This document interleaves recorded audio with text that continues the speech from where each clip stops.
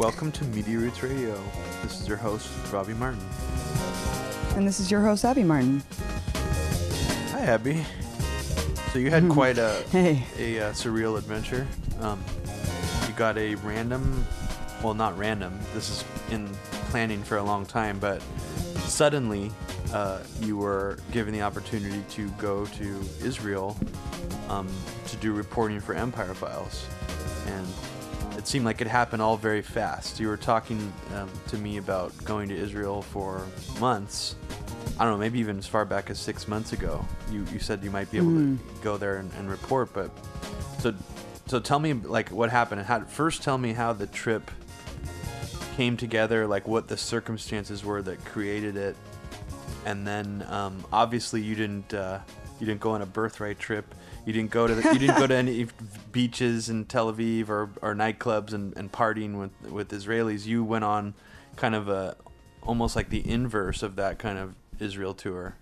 Yeah, it was like the opposite of the birthright tour. Yeah. So remind people really quickly too that when you were doing Breaking the Set, there was an incident, and I don't know if it was during the 5-Day War. You can correct me on this, but where RT headquarters, or they had a building in Israel that was bombed.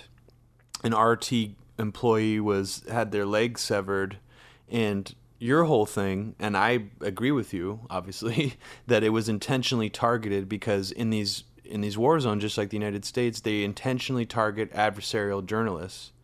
And in that instance, you actually managed to get the Netanyahu spokesperson on as a guest on your show, who was like vehemently arguing that it wasn't intentionally targeted, it was an accident, and then he actually invited you to come to Israel.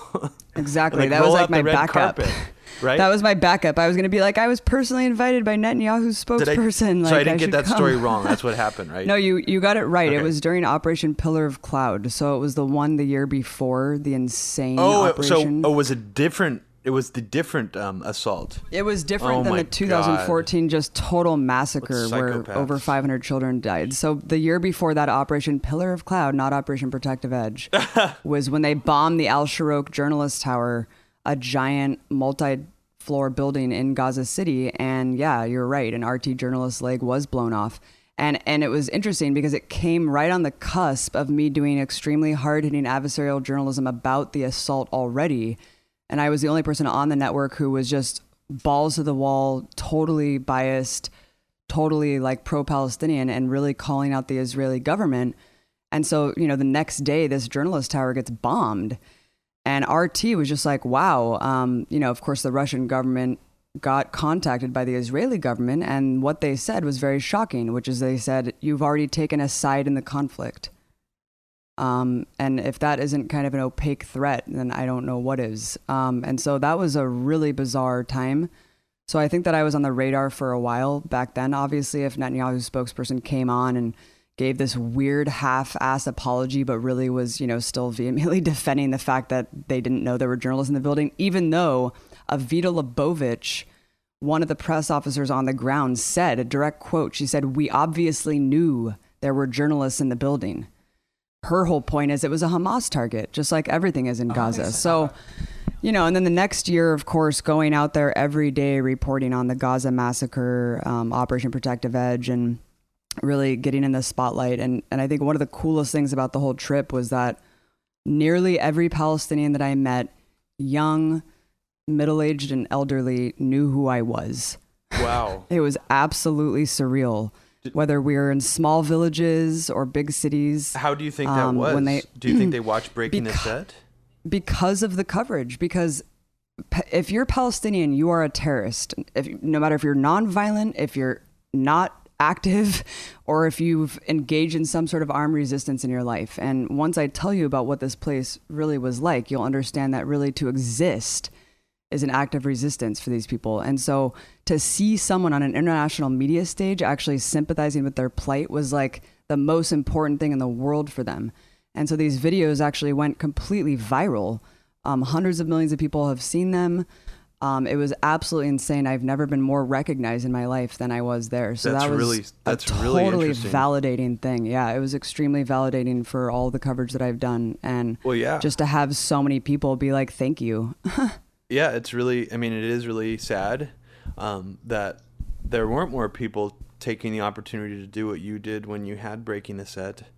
And because just think about that for a second. Like, really let that sink in, that you had an international TV media platform, and you were actually humanizing and showing empathy and emotion towards Palestinians, and really, really aggressively rallying against the Israeli assault and in the way the Israeli military is acting. I mean, that is really important. Like, I mean, it's not a small thing what you did, but at the same time, like, other journalists can do that. They just choose not to.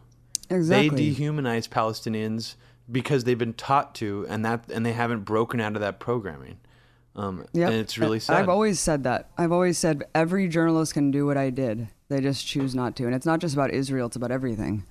Any journalist can go out there and fight with their editors and producers and bosses to pave editorial freedom and to push the levels of what the discourse is on whatever network they are. They just choose not to because job security is too important to them. Yeah. So I've said that about every issue, you know, the Russia thing, the Israel stuff. It's just like, and and all the corporate attacks. Yeah. And then I think people also need to realize too that it's not like Russia is heavily going against Israel too. They're mostly focused on, like, Russia today is mostly focused on the United States. So like a lot of that was your own perspective.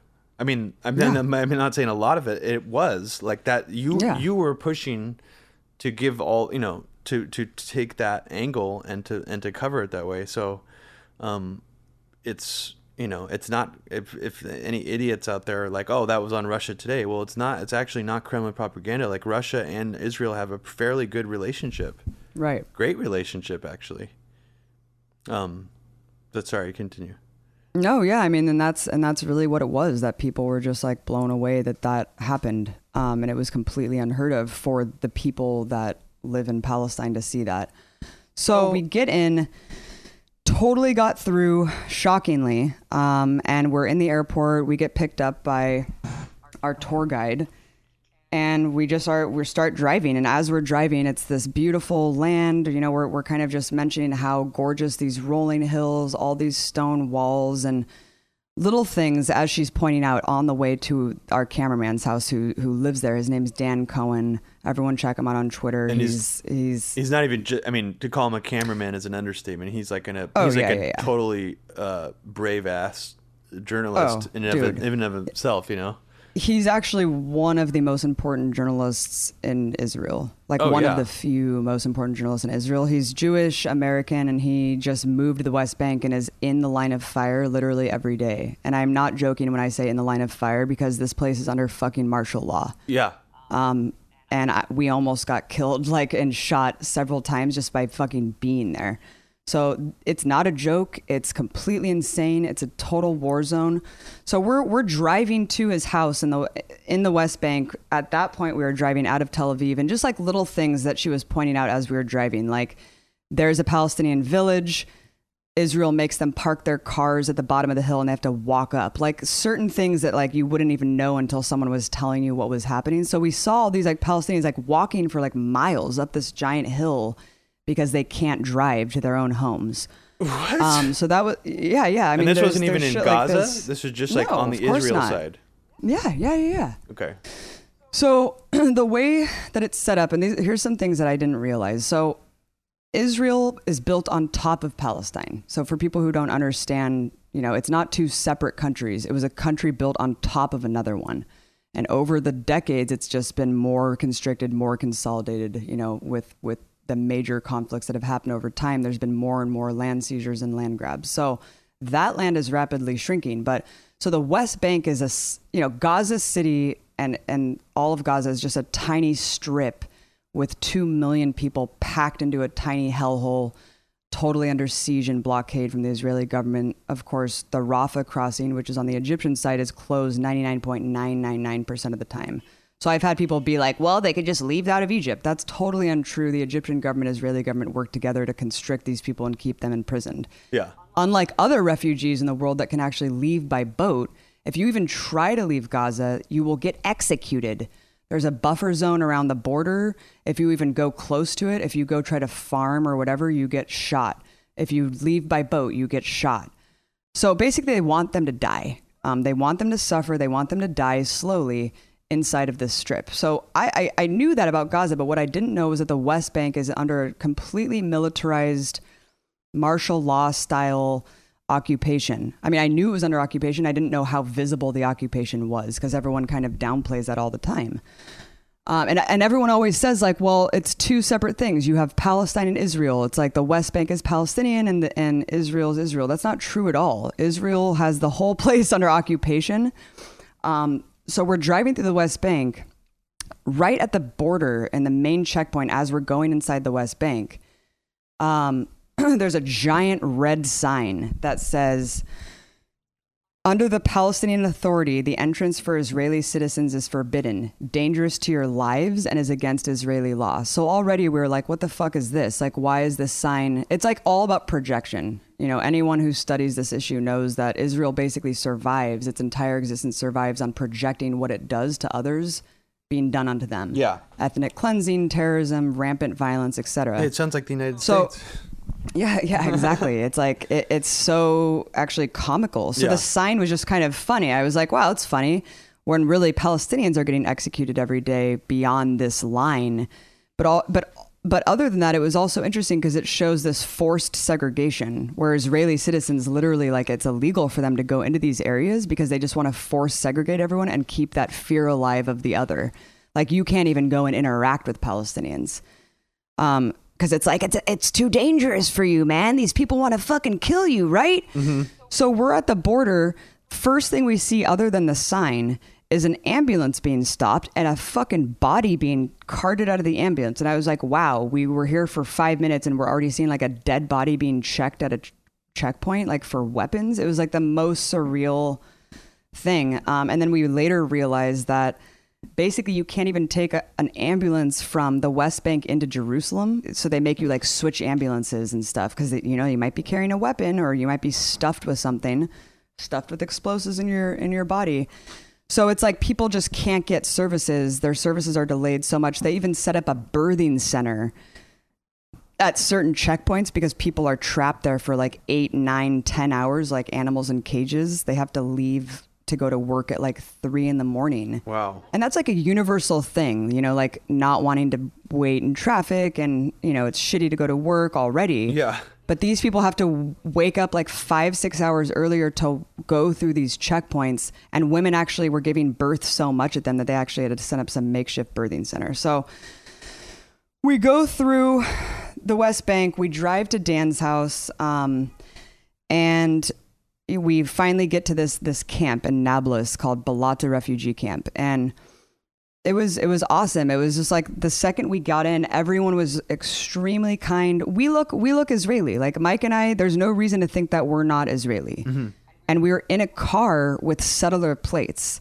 So when people say there's no apartheid, that's bullshit. Well, the definition of apartheid is having separate laws for different people. And you can see it just in the cars because people have Jewish license plates and Arab license plates. I'm not even joking. Wow. We were in a car with Holy yellow shit. license plates with like Palestinians can't get unless they have special access to get into Jerusalem, which like 90% of Palestinians can't even get there. So we were in a car with yellow plates. There's no reason to think that we're not settlers or Israeli, but we never encountered one time out of the hundreds of Palestinians that we encountered, dozens of villages that we visited, not one person threw anything at us. Not one person said anything mean to us. Everyone was extremely gracious and kind, loving, welcoming. It was the most insane experience. I've actually never experienced something more gracious and hospitable than Palestinians without even knowing who we were.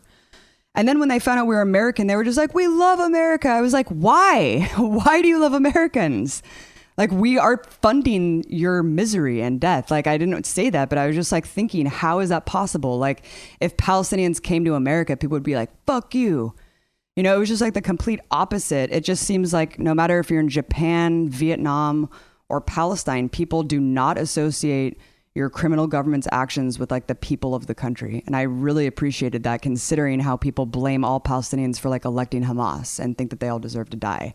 Yeah. So that was really cool.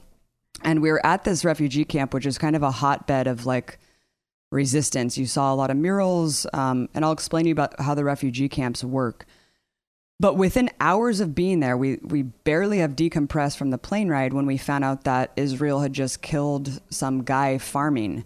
And Nancy, our tour guide, was like, let's go to the service. And we were like, wow, this is getting real quick.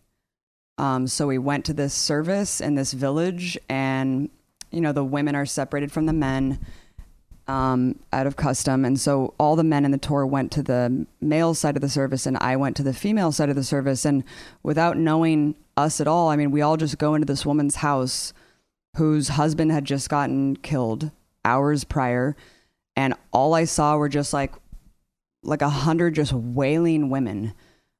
So anyone who wants to say that Palestinians have a culture of death and they celebrate death, you have no idea what the fuck you're talking about. And I was sitting in a service for someone who just got executed, and it was just like any other service when you lose someone that you love and you're mourning them and you're bawling your eyes out. So I was sitting there, you know, with his sister and mom, and it was extremely intense and traumatic, because I just kept thinking about these talking points that are repeated so flagrantly without any real knowledge about what these people go through and what their lives are like. But Abby, I thought that they were a death cult.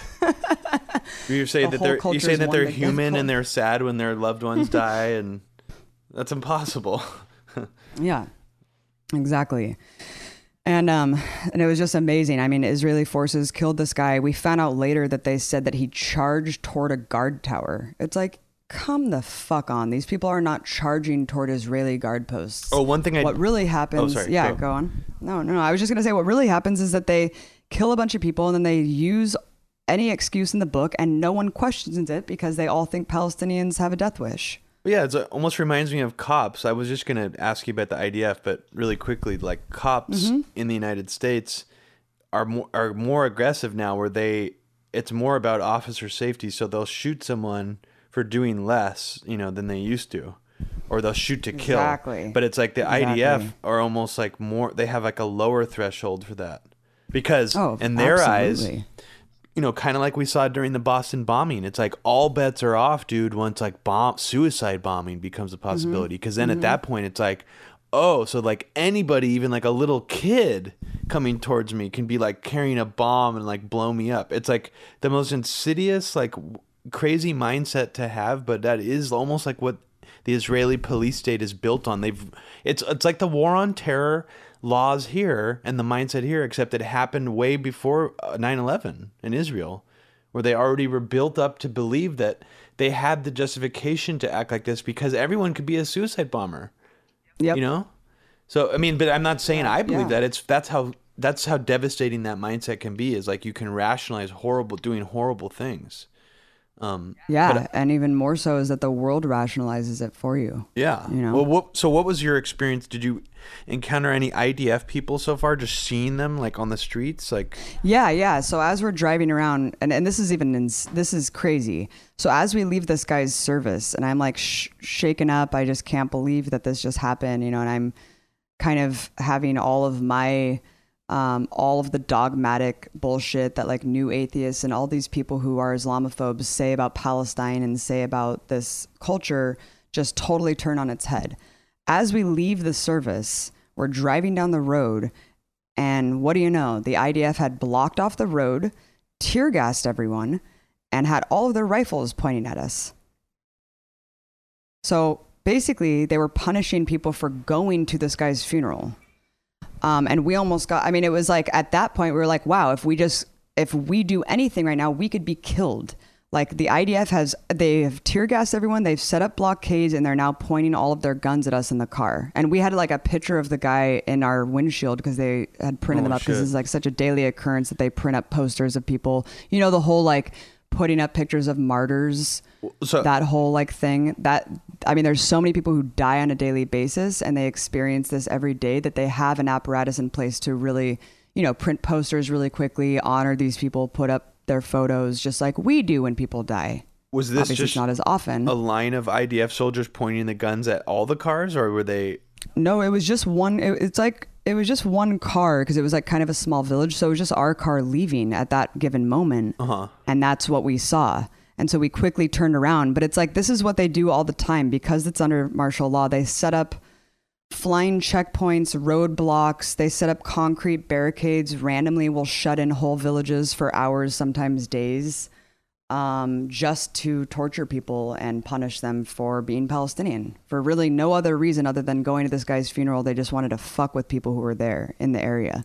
It reminds me of, it's like, it'd almost be like if the Oakland police, like some gangbanger guy, like, was on the run in like a neighborhood in like East Oakland. And then they like punished like a neighborhood in East Oakland in the neighborhood for like not exactly knowing where the guy was or something.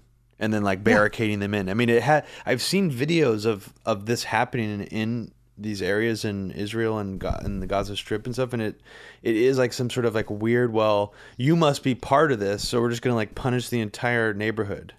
It is really crazy that they can get away with that. It is really crazy.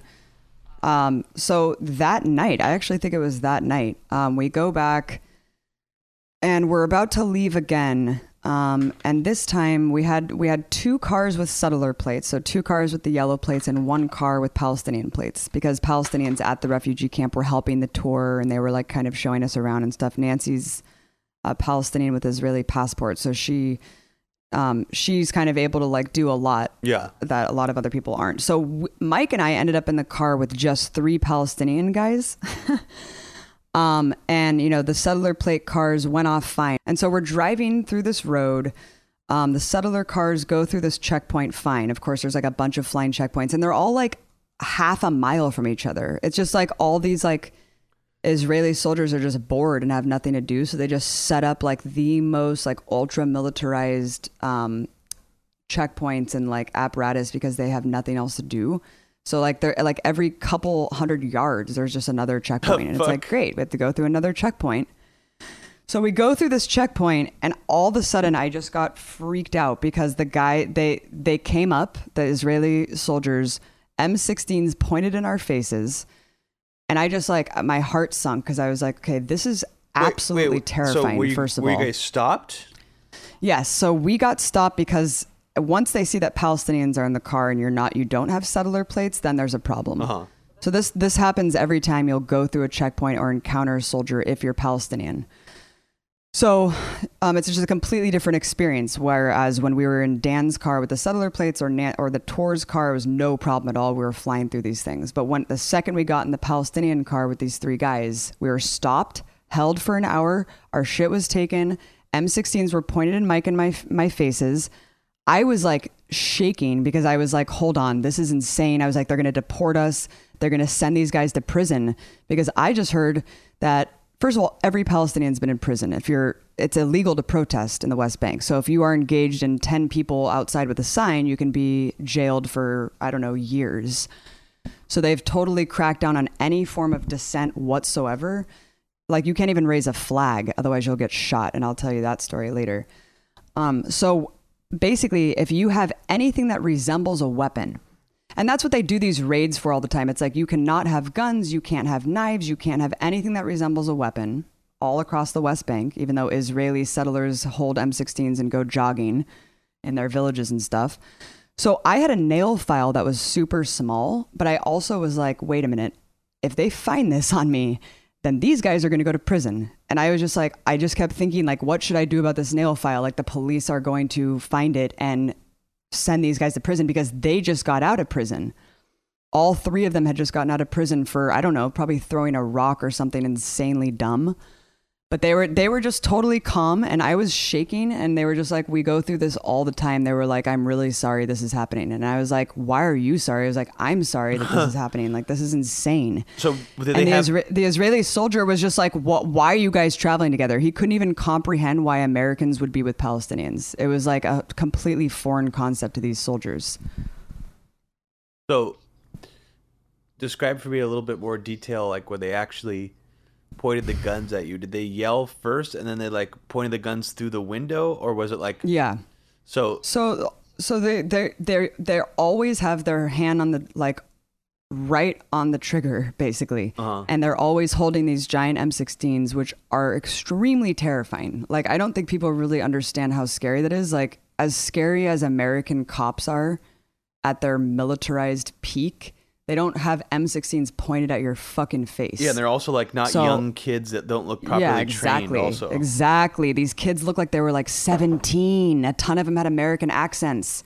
So the guy who pointed the gun at you, was it just one guy or multiple? It was a guy and a really hot girl. And this is another strategy they use, is like hot Israeli girls who are completely fetishized throughout the media. While we were there, we saw this Vice article being like, the defiant feminism of Israeli soldiers who are female. Which is like, weird because it's like the third time they've ran an article like that in the last like 4 years. They did.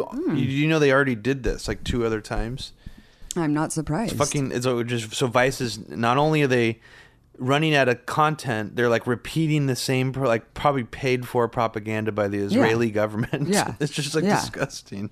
And Mike Bean in the military was like, this is insane for like female soldiers to have like long flowing hair.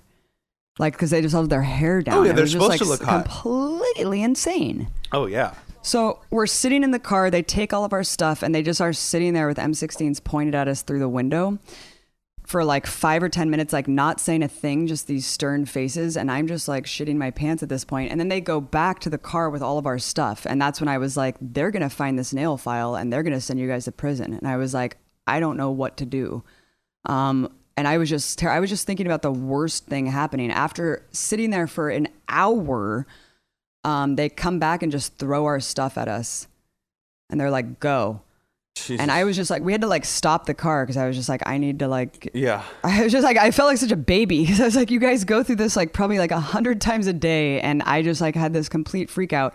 All these Palestinian kids who are watching the whole thing came up to us with coffee and they were like, America, or they like gave us a little coffee. I was like, what? It was crazy because it happened like right in front of this little like 7-Eleven style thing.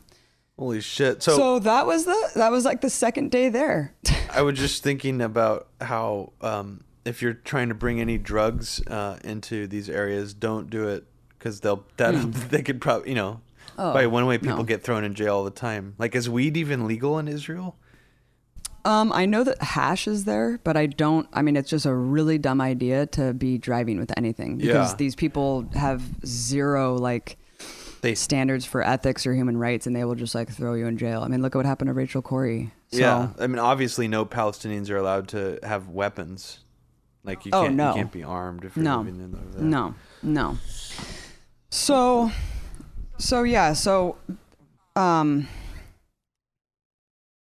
basically, the refugee camps are really interesting because after the Nakba, which was the initial ethnic cleansing of most Palestinians, where it's a really unique situation because we're talking about a population that are refugees within their own country. And there's really no other country in the world that has this problem. Where a country was built on top of another country. And of course, it's displaced hundreds of thousands, millions of people within its own country. And so the people who weren't massacred, the people who didn't flee to Syria and other countries, the UN came in and set up these makeshift tent cities for refugees. So, of course, that didn't look very good for the international community. It didn't look good for Israel. So then they made the refugee tent cities into permanent housing. So they went in and actually made like shitty concrete little houses with tin roofs. And mind you, this is the Middle East, so it's about 115, 120 degrees in the summer. And so these people like baking in these little concrete houses. I went inside several of them. They were horrible. And we talked to some people who were there that were just like, that was the worst thing we ever did was move into these little concrete homes. They're like, because now people look at us and say like, look, you have homes. You're not refugees. And he was like, we're all trapped in these camps. A lot of the camps are barricaded by apartheid walls. And the camps that we stayed in, it was really cool because Nancy took us to a couple of the camps that are like hubs and hotbeds of resistance still. And I don't mean like armed resistance where people are going out with guns and, like the Al-Aqsa Brigade is out there. It's like, I'm talking about like just kids who like throw rocks at tanks. Like kids who are just like, they don't back down. They will throw rocks at you if you come in. And that's really what they deem as terrorism. there was just a new law under Israel that if you throw a rock, you can go to jail for up to 20 years. So when you're throwing a rock, think about this. I mean, they're mostly throwing rocks at walls and tanks. It's like impossible to even hurt Israeli soldiers. But the nights that we were in the refugee camps, we were actually very lucky that we didn't experience the raids that happen almost daily. Bullet holes everywhere, tear gas canisters all over the ground. We heard a bunch of gunshots every day just from all over around us. We had no idea where they were coming from. Just like, that's like a constant thing that you're just hearing. And we didn't know if it was people just shooting, Israeli soldiers just shooting for fun, or if people were getting hurt. And so basically every night we happened to miss just like a huge raid at every given camp. The Balata refugee camp that we were at the night that we crashed at Dan's house, that got completely raided by IDF soldiers. And this happens almost daily. So when people think like, oh, there's just two separate countries, Arabs are living peacefully, Israelis are living peacefully. I mean, not only is it under martial law, not only are these militarized checkpoints to harass and terrorize Palestinians on a daily basis, not only is protesting illegal and these people are completely dehumanized, but on top of that, they can't even sleep because the Israeli forces will go into these camps every night with live rounds, tear gas canisters, smoke grenades, and basically raid people's homes at all hours of the night, kidnap people, beat people up. While we were there, some kid got kidnapped by an Israeli soldier. Live rounds were fired in the camp. It is absolutely insane. There's this other camp in Bethlehem, which is like the birthplace of Jesus Christ. It's supposed to be like this like sacred holy city. And this refugee camp is called Aida Refugee Camp, and it gets raided almost every day. I don't know if you've ever seen that video, but an Israeli tank comes into the camp and the guy is on the loudspeaker saying, "We're going to gas you to death. We're going to gas all of your family to death." And he's like telling that to like a little kid who like threw a rock at the tank. Holy shit. So, I mean, the similarities are akin to Nazism, kind of come clear with videos like that. As troublesome as that comparison may be to hear, it is a little bit hard to not make that comparison when you see videos like that, like basically telling Palestinians they're going to gas their whole village to death. So, yeah, Jamie Kirchick wouldn't like that, Abby. Well, he'd get really upset at making a valid comparison. It is. It's just totally insane. To me, it just seems anachronistic. And just on a personal level, just like how this all makes me feel, that this country is able to operate like this, and they're running such good PR for themselves, and almost like basically just ways to suppress critique and debate about them, that's the only way they're able to operate. Like, so in some ways, absolutely, it seems like they're fighting. They're like they're fighting a losing battle where they're trying to prop up something that is completely irredeemable. Like it's like it's already a failed state. Like I just don't understand what's going to happen. I mean, a two-state solution idea at this point almost seems like it's impossible. Like, no, it's not possible. And it like, especially like, because I think a lot of this has been proven that Israel was intentionally trying to boost Hamas's popularity in Palestine too. Like that they had some hand in trying to make certain factions of the Palestinian Authority like more extremist and stuff. So, but that's of course. Thing. No, that is proven. Yeah. I think like that is a proven thing that Netanyahu helped foster the rise of Hamas and really what the PA, just so they can conflate it with ISIS and now blame, this collective punishment on Gaza on the fact that they elected Hamas. It's like, that would be like nuking the US and being like, well, you guys elected Bush. Yeah. No, it's like insane. It allows, it almost like by Hamas becoming elected as the actual government, it almost allows people like Sam Harris to create this blanket statement that could also apply to Palestinians if you're like dumb enough to be a follower of Sam Harris. Do you know what I mean? Of course. Like you would be like, oh yeah, these people do love death and like they do like tell their kids to be suicide bombers and stuff. Like it's totally and with somehow with Arafat still in power, it still feel like the world was more aware. Like there was just more of a general understanding. Now it almost seems like only like the people like you and me and other people like on the left have this understanding, and most other people just don't care or don't think about it or something. I mean, do you think that's inaccurate? And another no, it's totally true. But you almost can't blame them for electing Hamas, because think about it. If you're closed off in a prison, which Gaza is, and you've been stripped of, first of all, if you were just, the West Bank is completely void of any sort of like actual ability to protest legally. Uh-huh. So if I understand why people gravitate toward the only option of like actual armed resistance, because it's hell on earth to live there. Yeah. And dying. And I've had several people tell me dying. They're like, look, I mean, I talked to this one woman who was like this matriarch at this. She was incredible. She was this beautiful matriarch at this Afro-Palestinian village. And she was just talking to me. I did this huge interview with her, and she was talking to me about the Second Intifada and how, you know, they don't have, you can't build either in the West Bank. It's not just Gaza that you can't get building materials. Like, sure, you can get building materials in the West Bank, but you can't get a permit to build. And if you build, then that's a house demolition order. So if you build a stone wall, or if, you know, and a lot of these people, that their home is their resistance, their home is their life, their home is everything to them. And they all build on top of their homes for the generations. Their son builds on the top floor, and then their grandson builds on the top of that. And so all these house demolition orders that are like withstanding, which by the way, they've just reached a 10-year high. That's how much the Israeli government's like ramping this shit up. God damn. So this woman was telling me about just how devastating the Second Intifada was, and how tanks were bulldozing through these tiny refugee camps and just obliterating them. Because like, if you picture these camps, there's no room for a tank to go through. So that was like the whole claim to fame, is they were just destroying these villages.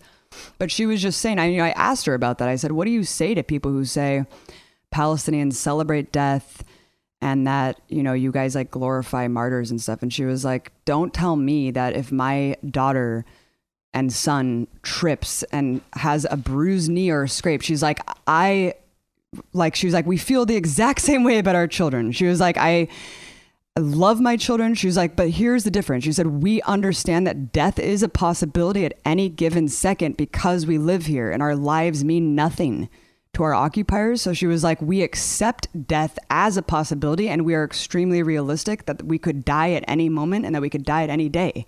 Yeah. So she was like, I am going to have my family aware of that. She was like, it's insane that you would ever say that we don't care about life and that we don't love life. And she was like, but we have to smile, because that's our resistance, is smiling and loving every moment that we live, because we know it can be robbed from us at any time. And it was just like an insanely powerful thing that this woman was saying. And I just like wish that everyone could hear it. Yeah. So how many episodes, just about the reporting you're doing over there, like, is this gonna be like multiple episodes, or do you think? Oh yeah. Cool. Oh yeah. Great. Well, I have a ton more stories if I can tell you them. Oh no, please no. I just want to know, like, yeah. Will we see any of her in this, or? Yes, oh, you will. Okay. Yeah.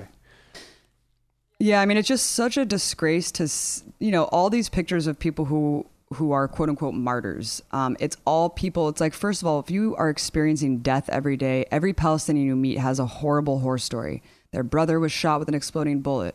Woman has a bullet lodged in her pelvis, protesting peacefully. Other dude, his brother was assassinated because he was just like throwing a rock. I mean, there's just like, everyone has an insane story, and it just is never ending, man. It's never ending.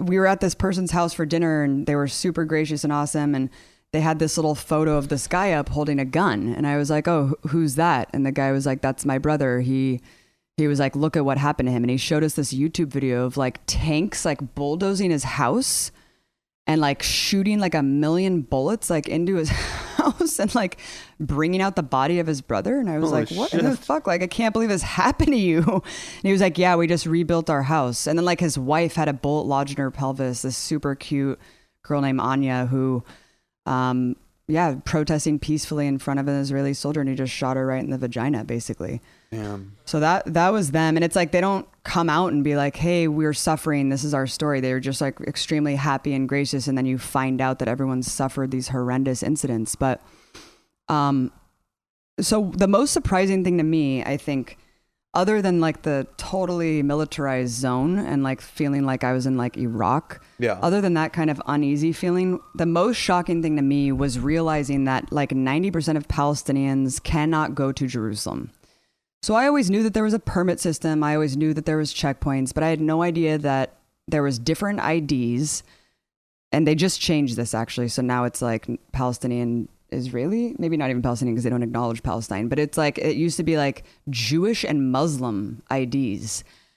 And 90% of people, and think about this, Arabs, that's like their third holiest site is the Dome of the Rock Mosque. It's an incredibly holy site in Islam.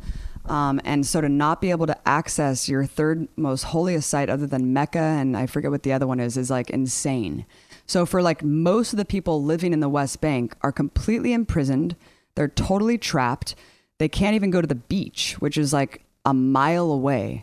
Like literally like a couple miles away from these people, they are forbidden to go to the beach. If they're lucky, maybe they can get a permit like once or twice in their lifetime to go pray at the mosque and to go to the beach. Holy so fuck. that was like devastating to me when I realized that. When we were driving on these beautiful mountains and we stopped and Nancy was just like, see the Dome of the Rock. It's like this beautiful gold button, you know, in the middle of Jerusalem off in the distance. And she was like, this is the closest that a lot of people living here will ever get to like something that's so sacred to them. And it just ripped my heart out. I was like, I cannot even believe that this is like happening.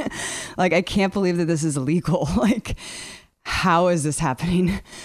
And wow. Another thing that really struck me was, and what they're doing to Jerusalem is insane too, because there's like a ton of Palestinians living in Jerusalem and they're just making that shit into a complete apartheid city. Wait till I tell you about what Israelis said when we finally went and interviewed them. But another really thing that really tugged at my heartstrings was we went to this village and talked to the mayor of this village who is getting encroached on every side by settlers. And what was really heartbreaking was how they actually issue the demolition orders. They're so callous and so terrified to interact with the, quote, other, that they just put a piece of paper with a rock on it in the street. And if you find it, then that's up to you what you want to do with it. And if you don't find it, then a bulldozer's coming to your home and you're going to be really surprised when that bulldozer starts bulldozing your fucking home. What the fuck? That's how demolition orders are issued. Yeah. Wow. Yeah. Yeah. So they could at any time issue a demolition order and then just say it's for any reason, or did they even give a reason? If you put one stone out in front of your house, then that's you're building something. And they have the option to completely bulldoze your house. What the fuck? Mm-hmm. Wow. But I mean, did they just bulldoze people's houses though who don't even try to build or like quote unquote build something? I mean, yes. So they could issue demolition orders for a variety of reasons. And when you get into the whole settler issue, it's a very astounding thing that's happening because we know that settlements are illegal under international law. We know that Israel's ramping them up. We know that they're not going to stop.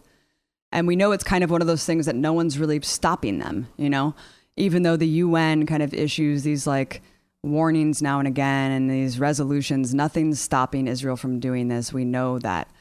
But what I didn't know was that it's not just the official settlements, which by the way are like adorned with giant wolf statues and like signs that are really crazy and like aggressive, like just in itself, like these crazy ominous settlements. So we're driving around. Not only are these quote unquote legal under Israeli law, these big settlements that are official, like look like huge suburbs, but there's also illegal settlements. Under Israeli law, they are actually illegal. They're actually just trailers that assholes will come, drive up in a trailer home, park it on the ground, and the Israeli government. So this is a way for like external organizations to fund this fund this and help aid and abet it. And also the Israeli government pretends like they're not codifying it, but really immediately when this happens, when there's like a totally illegal settlement, even under Israeli law happening, when people actually just come with like trailer homes, the Israeli government immediately brings troops to protect it, sets up power and electricity for them. So they're called outposts, and these are everywhere. And another thing you realize is that when you're driving along the hillside and you see, Palestinian villages and towns, the settlements are always built directly on top of them. It's like there's millions of miles of just vast arid desert and land. But for some odd reason, the settlers want to build directly on top of Palestinians, literally on top of their villages. Like the village will be on the base of a hill and they'll just be on the top of the hill. It's insane. It's crazy aggression. It's psychosis. It's total fucking psychosis, because if you do that, then who the hell are you? Like, what kind of person are you to actually say, no, in Israel proper, that's not good enough. I have to go like literally set up shop on top of this village because that's how entitled I am.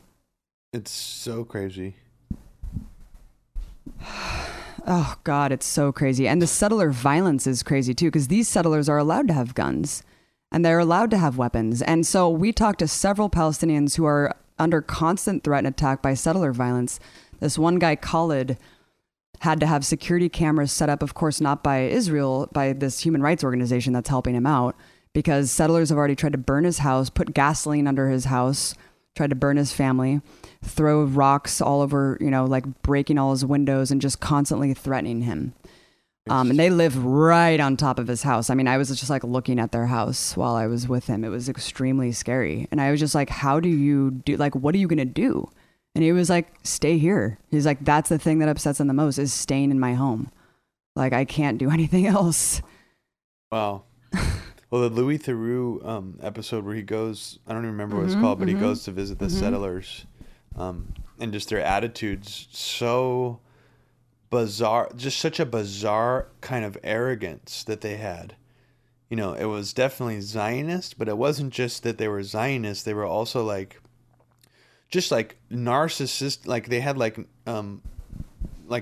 literal mental illness. They were like extremely narcissistic to the point where like they were mentally ill. Like, right. If you were a psychologist, you would diagnose all these people of having like narcissistic personality disorder to Absolutely. Like the point where they need therapy, like really bad, or Absolutely. Maybe even psychiatric medication. Like they're fucked up people. It's really sad. No, and that's what it is. I mean, but they have power. You have to be. Yeah, right. Yeah, I mean, that's the thing, is that they actually allow the Israeli government fosters this and protects them and helps them. That's what's so crazy.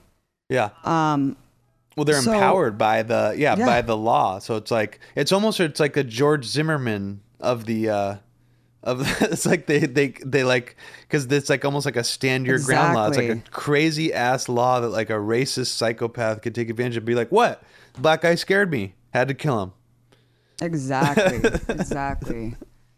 Sorry, exactly, that was Robbie. Kind of a dumb No, analogy. I mean, it is exactly like that. It's like a bunch of George Zimmermans being like paid by the U.S. government. Mm-hmm. Seriously.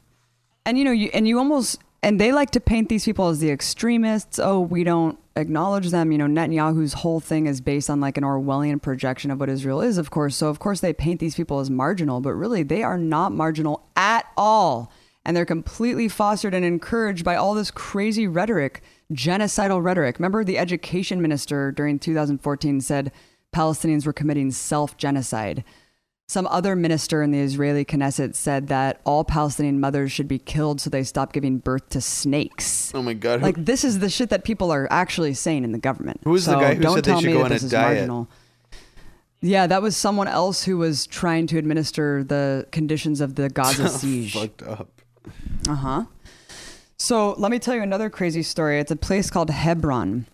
So this is probably the most visible depiction of what apartheid is in occupied Palestine. It's one of the oldest cities in Palestine, beautiful city. You go to the city center, this beautiful old market, and there's just a giant checkpoint with a huge caged off ceiling over the market, of course, because settlers like to build directly over Palestinians. So they built literally like on top of this market. Palestinians had to put up a cage over their heads because they were throwing like feces and garbage and God knows what else at them. So they had to like block off like what the settlers would throw down at them. This one guy whose pregnant wife was shot and killed by Israeli forces, who runs a little like rug market. I talked to him and he just had like a giant pile of trash accumulating behind him. And he was like, I was like, why is all this trash here? And he was like, oh, this is just what they throw at us.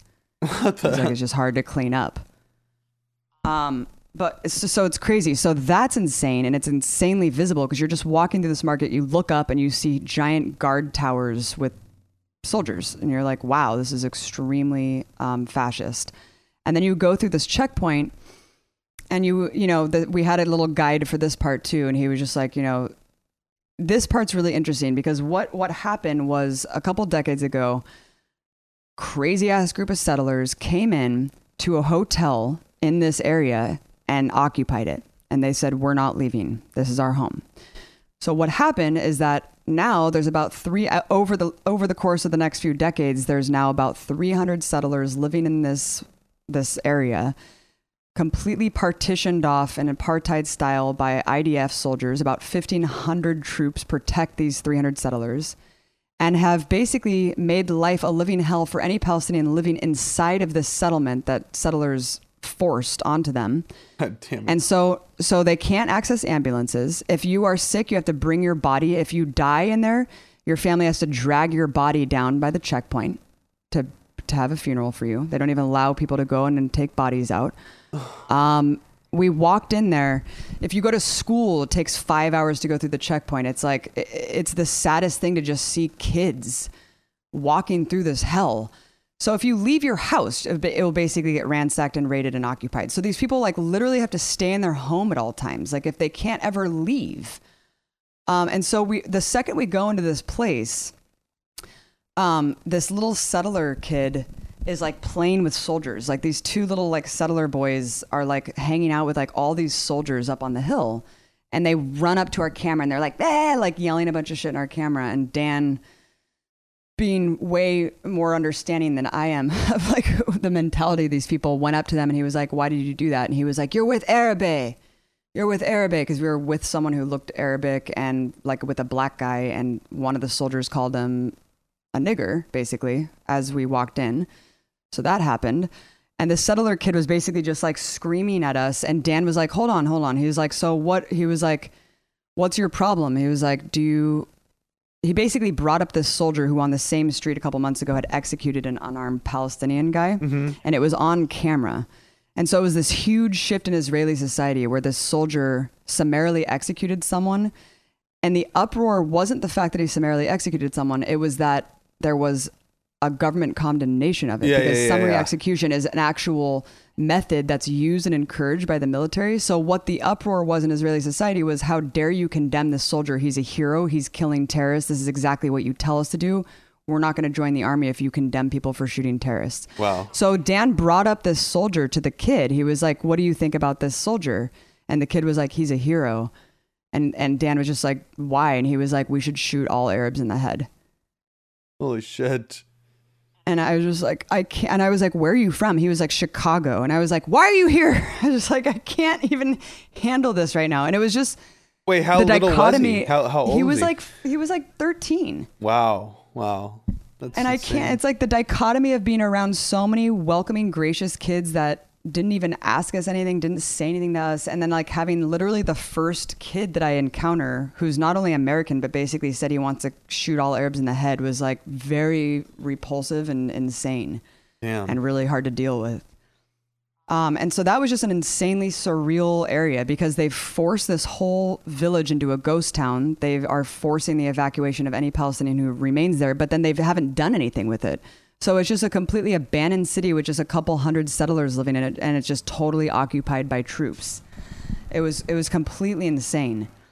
And I wanted to tell you about Dan and David Sheen's work, because this really tells you the other side of the story. You know, we always hear, yes, they hate each other. Yes, there's propaganda on both sides. There's a lot of incitement to violence on both sides. Well, you know, the problem is that it's painting it as some sort of equal fight, when really there's one side that's a colonized, oppressed, completely marginalized voice, and the other side has the backing of the empire, all the weapons in the world and military might, and is the colonizer. So, you know, it's crazy. But here's the really fascinating thing, and it kind of shows you how Israeli society functions.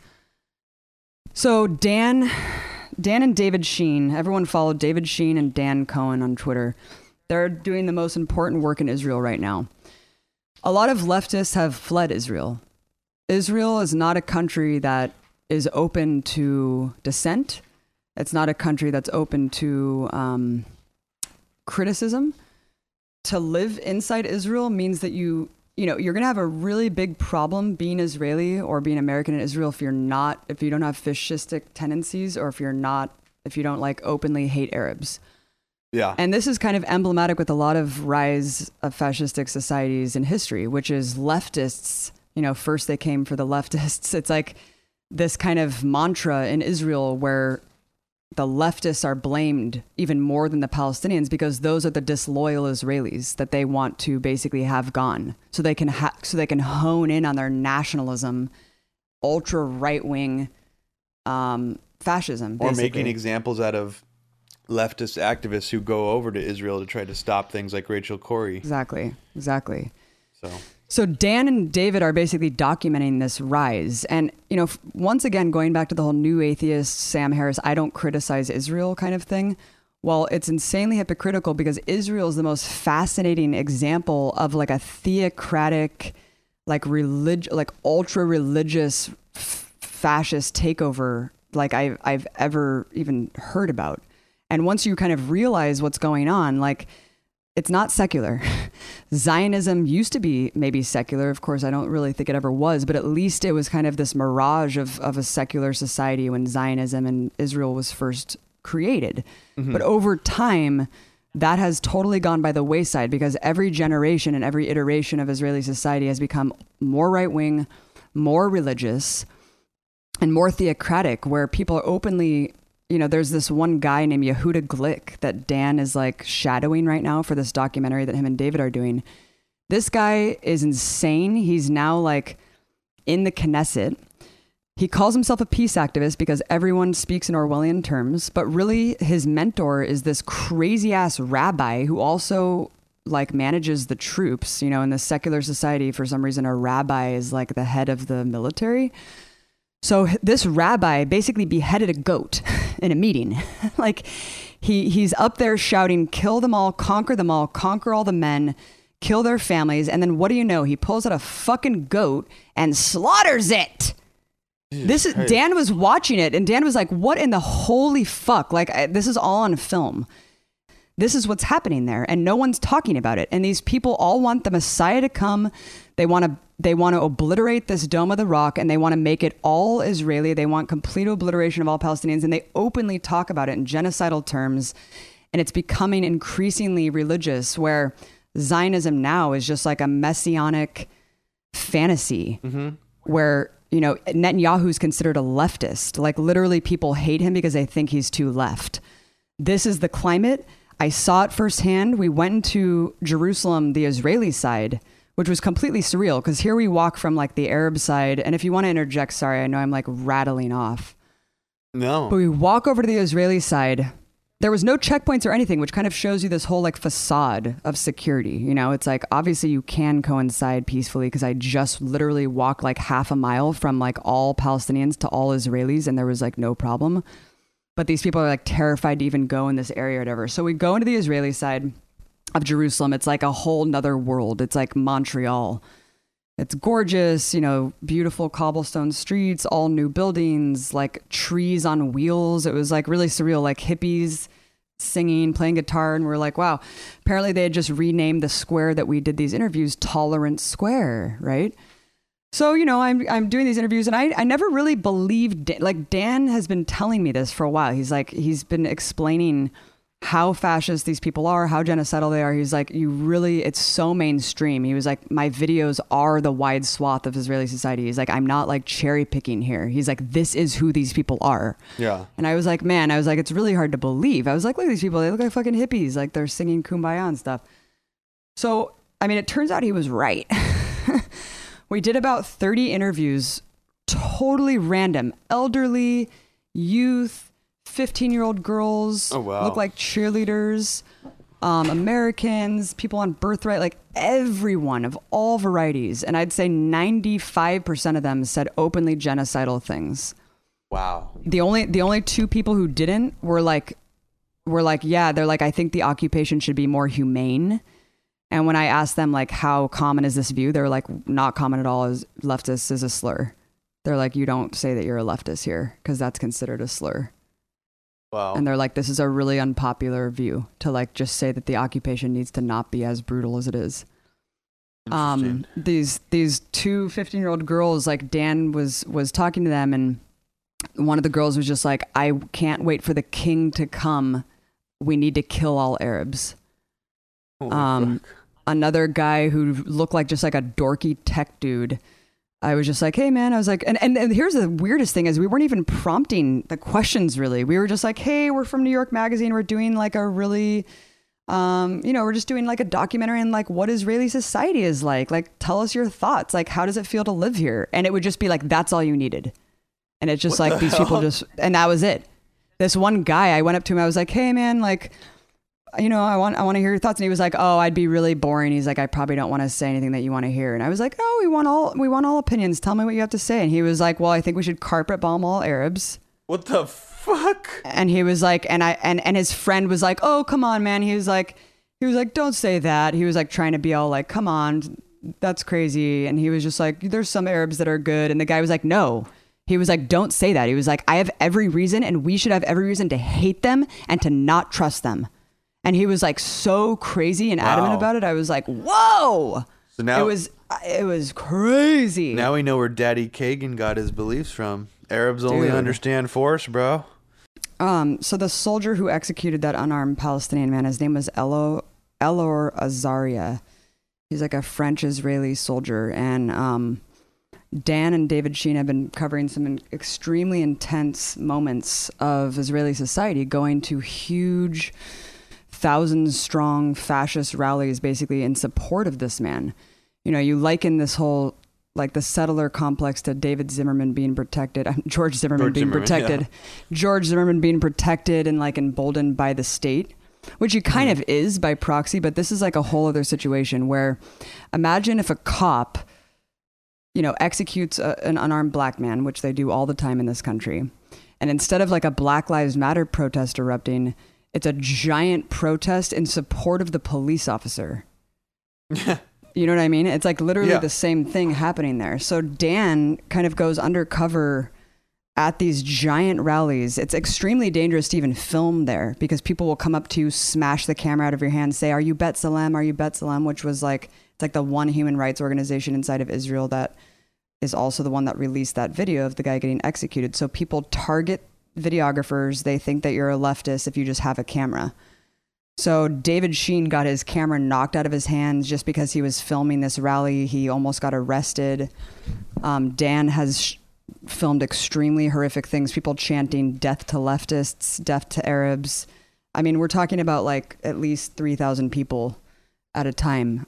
There was this other reenactment of the Nakba, which was that ethnic cleansing through the Arab part of Jerusalem where just like 1,000 looked like young men, like settlers and Israelis were just like marching through this area shouting death to Arabs. And Kahane was right. Kahane was like this guy who was considered extreme a couple decades ago in Israeli society and who was like excommunicated from the Knesset because he openly called for ethnic cleansing. And now he's kind of like a normalized figure and like a hero to a lot of these people. So really crazy stuff. I encourage everyone to check out Dan and David's videos on this and really support their work. They're documenting the rise of this insane temple movement. All these Israelis who think that the temple is theirs, which is like this sacred holy site that Arabs want to go pray at and they can't. They want to take it all over and make it Jews only, essentially. So I wanted to tell some other really crazy story. I was talking about Hebron before, that apartheid city, and a sad thing that happened there, and this is kind of emblematic of the entire collective punishment method that Israel uses, is that there was this massacre in one of the mosques, I think like maybe 20 years ago or something, maybe not even that long ago. One of the mosques there, which was already, it's already like an apartheid city, soldiers are everywhere, whatever. So a settler comes in and like executes 50 Muslims, I think, praying at this mosque. And like, it just goes on some crazy, totally like that crazy shooting rampage. Yep. That was like not too long before 9/11. Like things were getting really crazy in Israel before 9/11. And that was one of, I remember that, was that before 9/11 or maybe? Yeah, it was. It was before 9/11. Mm-hmm. Sorry, continue your story. No. And so what they did in response to that is they actually just punished Palestinians. They segregated the mosque. So now half the time it's Jews that can pray there, half the time it's Muslims. And they just made it way more militarized, and they just used this rationale of security. They anticipated Palestinians to respond to being massacred. And so they just reinforce this insane security measures to be like, well, we're scared of what you're going to do, so we're just going to crack down on you. Yeah, they had a mass shooter come into this holy site, and they get punished for it. Yep. So two more crazy stories. There's a whole thing going on. It really shows you that Israel, it's not only a Jewish state, which is an insane concept in itself, to have this Jewish state. It's not only that, it's a white supremacist Jewish state. Because the racism is so fucking rampant. It's not just if you're a Jew. That's not enough. There was a mass sterilization program for Ethiopian Jews. See, initially when they brought in this Zionist project, they wanted mostly European Jews. There was even Zionists who were doing false flag attacks across the Middle East to try to encourage Jews to flee, to come to Israel. And that's why you see Netanyahu desperately, like every time there's like a terrorist attack anywhere in Europe, he's like on the ground being like, come to Israel. Like we need more European white Jews. Please. Like keep our demographics up, keep our demographics pure. So you could tell Israelis just loathe this kind of presence of Ethiopians in their society who were converted to Judaism, and they're there as Jews, but they encounter extreme forms of racism, kind of similarly to black people in the US, where they encounter, more police terror, brutalization, discrimination, etc. Wait, I wanted to stop you for 1 second. Yeah, of course. About the Ethiopian Jews in Israel, I saw somebody who was like, like acting like they were like anti-Israeli apartheid, like saying that calling it sterilization was like inaccurate because they were given Depo-Provera, they weren't sterilized. But it's like, if you're given a birth control, like a very long-term birth control method, without being told what it is, and playing on your ignorance and your desperate situation, that is sterilization. Right. Because it doesn't matter if they're like actually, I mean, it's amounting to the same thing. They're trying to lessen their country's gene pool of Ethiopian descendants. They don't want it. Right. Just like what I was telling you, my theory about why they shoot Palestinian protesters in the dick and balls. It's like not just humiliation. It's also because it's like, we don't want you to spread your seed. Like exactly. It is almost like a eugenic punishment. But yeah, that's a whole another issue. So not only, there's like this whole presence of Ethiopian Jews. And we interviewed this woman who was Ethiopian because her cousin is kind of like the Trayvon Martin of Israel, where he got beat up and like terrorized by police, and then like later basically was found in a ditch dead. So it's like they all think that Israeli forces obviously killed him because he was an activist. So she's out there speaking out very bravely. We were interviewing her just on a quiet residential street in Tel Aviv. Two times were interrupted randomly by just dudes, just white dudes. This one guy they're all young, like just these entitled dudes who are like our age, that one of them came up and just kept saying, you're lying, like behind us. And Mike kept trying to like get the guy away, like while we're just trying to do this interview with this woman about her experience. This other guy like goes, like skids up on a bicycle and like does like a highway stop right in front of the camera, and he's just like, what are you like just starts yelling at her. And he was like, you're lying. He's like, we're able to stand on the same street. You're saying there's discrimination here? It's like, well, yeah, black and white people were probably able to stand on the same street in 1920, but it doesn't mean that creepy. Jim Crow wasn't like a thing. So they just like all these regular Israeli citizens who are like super obsessed with this like they bought into all this propaganda, like take it upon themselves to like try to censor people just talking to a camera. Yeah, it was insane, really Robbie. Surreal. And this whole time I was tweeting all these things, and I had never been attacked by more Hasbara Zionist trolls than I have on this trip. It was incessant. It was all just people projecting, calling me a Jew hater, terror sympathizer, like just conflating everything I was saying by trying to shape the narrative underneath the thread, because they know. And people should check out our documentary. We did a whole documentary just on how Israel uses Hasbara. They have the greatest propaganda machine in the world. They have universities. They have hot air balloon ride prizes for people who edit the most Wikipedia entries. I mean, they literally, it's a war room. That's what it is. So it's, you know, it's no surprise that they would focus on Twitter primarily, because those are the comments that can never be removed. So anyone who's like looking at the threads will see all this like counter narrative done by these trolls. But even David Sheen and Dan were like, we've never been trolled this hard. Like, this is so obviously coordinated by the government. And it was all like the same smears on me. It just kept calling me a Kremlin shill and 9/11 conspiracy theorist. And I was like, it's so weird. It's almost like you got sent out a talking point by a mailing list, and you guys are all just coming at me with the same shit. It was amazing. And it really was a testament to what we were doing, because nothing pisses these people off more than showing the reality on the ground, because that's what they try to hide the most. Yeah. I mean, I think it's a really good, I mean, I almost look at a lot of that kind of trolling and like weird obsession, obsessive, like, and it gets like more amplified. Like when you're out doing stuff, it means you're like over the target, know, like, keep doing what you're doing. Like it's a good sign in a weird way. It is. But that's, I mean, it is crazy sometimes when I look at your Twitter timeline just to see how obvious and coordinated some of it is. Like even when you were tweeting about Hillary Clinton, it's like the stuff you were getting, it does seem odd and coordinated.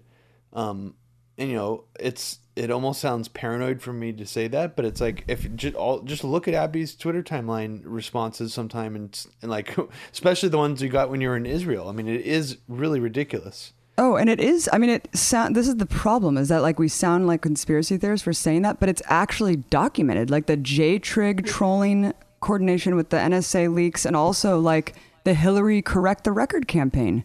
Yeah. They admittedly put millions of dollars into correcting the record of Hillary Clinton online. So this is a thing. Well, it is a thing too. And it's like, we have to, we can't say who exactly, what comments are, who they're coming from. That's the problem. But it's funny how, look at what the Democratic Party has done with like this whole idea of like these Kremlin troll factories. Right. They act like all this stuff that's like talking about how we shouldn't go into Syria and we shouldn't overthrow Assad as like Kremlin trolling, like paid Kremlin trolling. It's like, no, it's not. Right. It's just funny how they use that as a defense, but it's like, we can't, we sound crazy.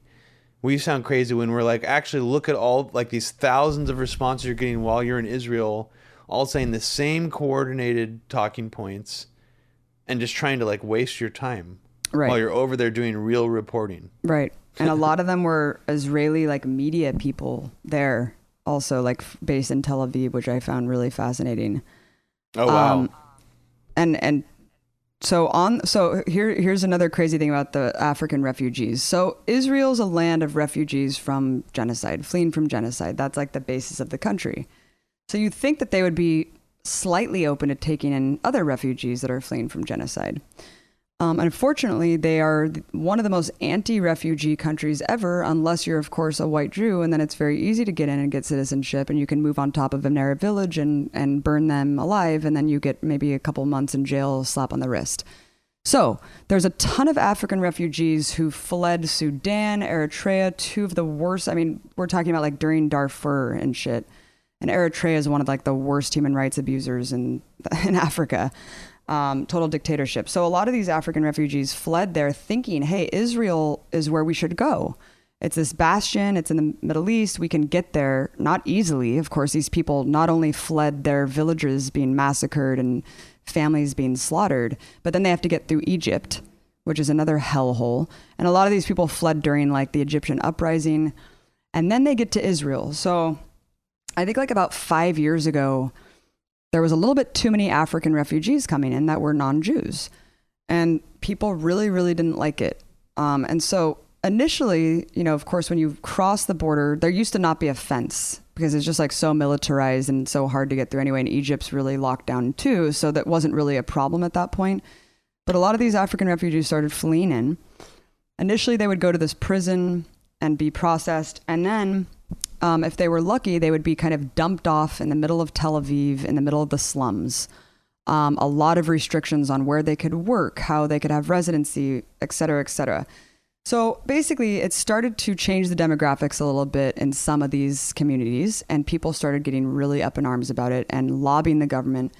The Supreme Court of Israel, I think, struck down this law twice to extradite them to essentially like a concentration camp on the border, like to create a camp, an internment camp for these people, to create a camp and basically move them like indefinitely in these prisons, like warehouse them. So the Supreme Court knocked it down twice, said it was unconstitutional or whatever, and then they just kind of revised, tweaked the language again, and then the third time the Supreme Court said okay. So what they did is they literally built an internment camp. We went there. It was absolutely insane. On the edge of the desert, like in the middle of where Israel conducts all these military exercises. So on one hand, you're waking up to like gunfire and tanks rolling around, like re-traumatizing these people who just fled civil war. Already they've been ejected from their jobs and neighborhoods. They were given like orders to basically leave and go to this internment camp. All men, by the way, because they want, once again, keeping the breeding rate down. So they've removed all the men from these areas away from their family. And it's also harder, obviously, for women to have jobs and provide for the household. So they basically want people to self-deport, make their lives a living hell so they will leave willingly. They moved all the men into these warehouses, not all of them, but 3,000 at a time. And they keep them there indefinitely. Like they say that they're going to be there for a year. They had no idea when they got there how long they were going to be there. We went there and it was insane. It's this place called Holot. And it's, like I said, it's in the middle of the desert. On the way there, there's a giant commemorative statue of a bulldozer. I don't know if it's for Rachel Corrie or Palestinians. It wasn't the Caterpillar factory. It was just a giant statue commemorating bulldozing because that's Israel's favorite state tool of aggression. So that was insane. So we get to this camp and we just see like all these like makeshift tents set up of a bunch of like African dudes just sitting there smoking hookah. And this is why they don't call it like an actual prison, because they allow them to leave like a couple hours out of the prison a day. But they still have curfews. They have to check in at a certain time. They can't like leave for the night. So, yeah, I mean, I just couldn't believe that was happening. It's just something that no one talks about. And it's just so emblematic of how the whole society treats refugees and like, you know, just like non-Jews, essentially, even though they were fully integrated in the workforce and whatnot and contributing to Israeli society. Then I was talking about settler violence before, and one of the saddest parts of the whole trip was at the end on my birthday and also the day that this woman had died from her injuries. We went to see this little boy named Ahmed, who basically has burns on 70% of his body because settlers came into his, like, firebombed his home and dragged his family out and poured gasoline in their mouth and watched them burn alive. And Ahmed hid, and his mom somehow survived for like another month, but died in the hospital after multiple skin grafts. And this kid's alive, but how could he ever be normal? I mean, and the craziest thing is we're sitting there talking to his grandfather, and he was just like, it hasn't stopped. He was like, we have to move Ahmed in different rooms every night. He's like, we have bars on the windows because they're going to come and throw Molotovs at us. He was like, they still want us to die. Like, it wasn't enough for this to happen. By the way, there was 15 people who did that. One of them got arrested and went to jail for like 6 months and is out for like Jesus burning Christ. An entire family alive. And like some of the other kids involved were like not 18. So they, couldn't get charged as adults, even though Palestinian children are in jail and being sexually tortured. So that was a really traumatizing, harrowing experience to realize this kid can't even try to have a normal life now because it's not over. The horror will never be over for him because he will never stop being attacked. Like, people actually protested the hospital when he was like still alive, like holding up 3, being like, we killed 3 of them. Like, there's 1 more to go. Like, this is how fucking sick these people are. Holy shit. And the icing on the cake was that we had extended our trip because we were waiting to get into Gaza, which of course is like really dear to my heart. And I know that it's a whole, like, as crazy as the West Bank is, Gaza is hell on earth. You know that. It's a complete and utter desperate situation that is in total ruins. It probably looks like an earthquake, like a 9-point earthquake just hit yesterday, because they can't rebuild. They can't get anything. 95% of the water's unpotable. It's an insane situation. They have electricity for maybe like an hour a day. So we were trying to get in there. We had issued press credentials, which take like a day turnaround. And, we weren't hearing back. So I followed up, and I was surprised to see our request got knocked up to Netanyahu's handpicked press advisor, this guy named Ron Paz. And I was really surprised that he wrote me back and said, we have evidence that you're working on behalf of an enemy state, and you guys are enemy agents of Iran. And we cannot issue press credentials for someone or allow them to report who are working on behalf of an enemy state. And Mike and I were just like baffled. Dan was just like, this is unprecedented. He even called like people that he knows in the press, like help thing. And they were like, that's insane. We've never heard anything like that. And, what's really crazy is Telesur has people in Gaza all the time. RT is always there. RT, you could argue, is much more affiliated with Iran. Telesur it's an insane allegation. Telesur is like 5 Latin American countries who have zero ties with Iran other than regular diplomatic ties, the same as the US does. But it was just such an obvious ideological ban because of my politics. And they knew that the bad press for that story would be much easier for them to handle than me actually getting into Gaza and showing the devastation myself. Of course. And this Absolutely. Is what they do to Palestinians all the time. They'll make them wait for permits and whatnot, and they just make people wait. And so what they told us, they wrote back after I sent them back a letter from Telesur clarifying that that's insane and we should be allowed in. They wrote back saying like the investigation will take like 50 days. Like knowing that we're obviously not going to wait there for 50 days, it's not feasible. So that's their way of being like, no, you're not banned. But it's their way of just preventing us from going there, preventing us from reporting on a war zone that I fund with my tax dollars, a genocide going on, that we can't even access. So that was just like the icing on the cake for the whole trip. It'd be funny if at the end of the 50 days you're like, actually, we decided that you're not working with an enemy state and you can come in now. Yeah, come back, come to Israel. Just like you got invited originally by the Netanyahu spokesman who was all sweaty and stuttering on your show because you accused his country of intentionally murdering or like trying to murder journalists. Yep. Which they did. I'm sorry. But the U.S. government and Israel has repeatedly been caught targeting foreign journalists who report adversarial content about them. It's a fact. It's totally a fact. Russia, Putin isn't the only world leader that should be like looked at as someone who kills journalists, as people like to say all the time. And not only government not only kills journalists, times. not only kills journalists, but then lobbies to like have them not labeled journalists. Like the press museum, the Newseum in DC commemorated like all the journalists fallen in like every year. And they do a big commemorative ceremony, and they had 2 Palestinian journalists, and Israel, of course, lobbied for them to remove their names. Clearly marked press. Yeah, that's how insane the situation is. That's how Orwellian this whole situation is. So, and just how much of an influence that Israel has. People say, toss around that. You hear that phrase all the time, like in the unsavory fringes of conspiracy theory that the Jews control the media. It's not, that's not the case. It's the Israeli government has so much PR power that they're able to go in DC and change like the Holocaust Museum so that it has like a big thing about Iran at the end when you walk out. Yep. That's their PR power of this country. Exactly. So it's just like, and that, like what you just said, that they were able to stricken from the record the deaths of Palestinian journalists who had sacrificed their lives in doing journalism. The country would have the gall to go in and lobby for that, but then also get it removed. Exactly. Like that's how much power they have. It is really unfortunate. But I think I think the light at the end of the tunnel here is that, as horrible as your experience was and as horrible as all these things are, I don't think that they're going to be able to last forever on the world stage acting like this. Like something has to give, but it's not going to be good. It's not going to be good for Palestinians. I don't think the outcome's going to be good for the people who are being most fucked with over there.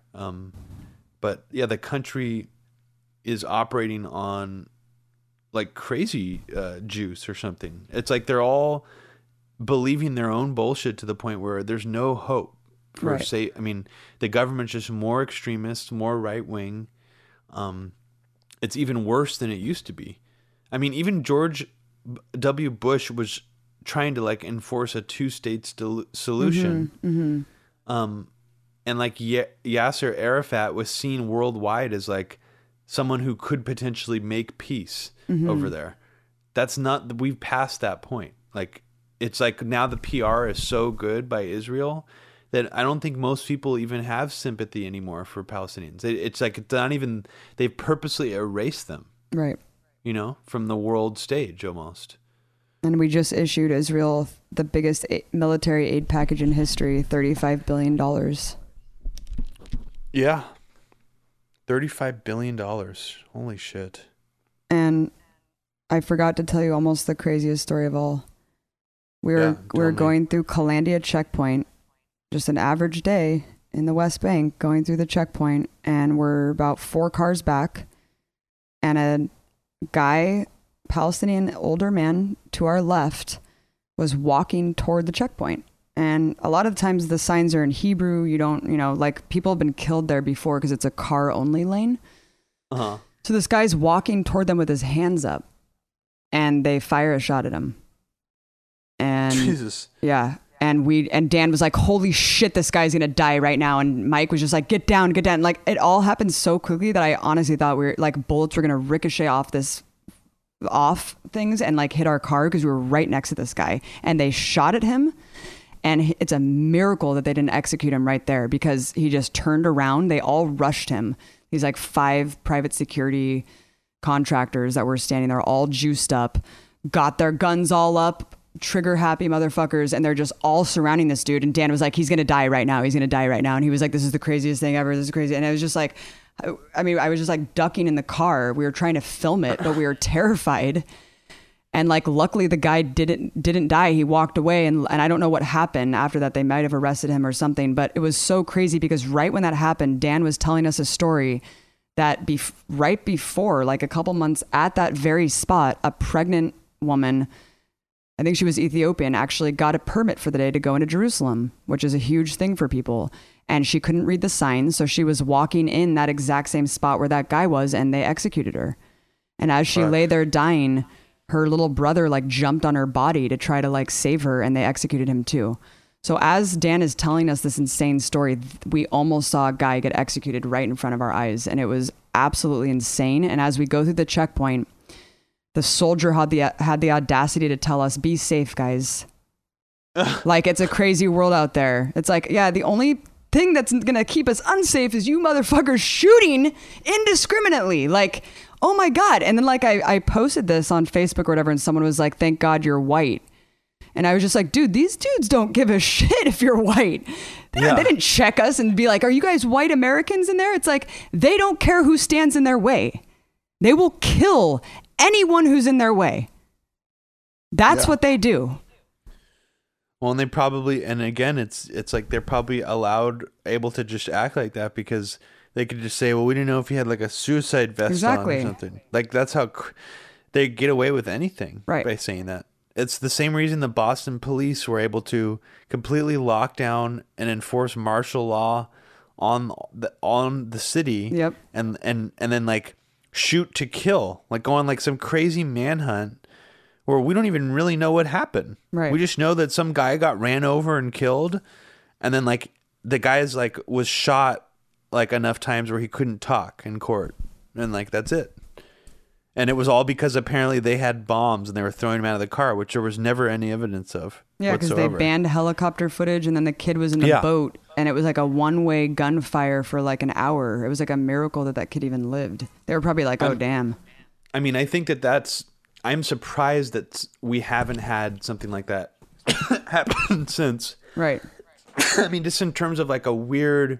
Right.